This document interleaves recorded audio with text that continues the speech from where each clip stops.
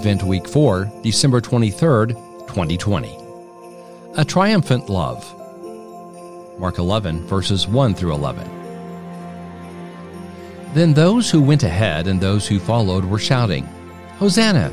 Blessed is the one who comes in the name of the Lord." Mark 11:9. Love is a word that's used in our homes, workplace, and with our friends. And yet, love is the one thing that we long to have in our lives. Most of the time, it is utilized to identify with someone how we feel concerning them. However, love should be used by showing action of how one feels and not merely the talk of it. God exhibits this type of love toward us all. You do not have to be in a certain social or economic class for God to love you.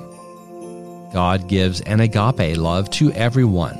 It is unconditional no matter your thoughts, deeds, or actions. God sent Jesus in this world because God loves us and to redeem our souls. Jesus made a triumphant entrance into Jerusalem. Jesus was not a part of the elite or wealthy, but was walking and talking as if he had authority. The actions of Jesus caused the leaders at that time to make plans to punish him. One example of this is when Jesus sent his disciples out to retrieve the donkey. Not just any donkey, but a specific one, and to tell anyone who asked that the Lord needed it. It was God's infinite love for people that Jesus was granted such power and authority to give hope. As Jesus entered Jerusalem, the people were crying out to God to be saved through praises. It was God's victorious demonstration of love that gave Jesus the mandate to be a sacrifice for you and me.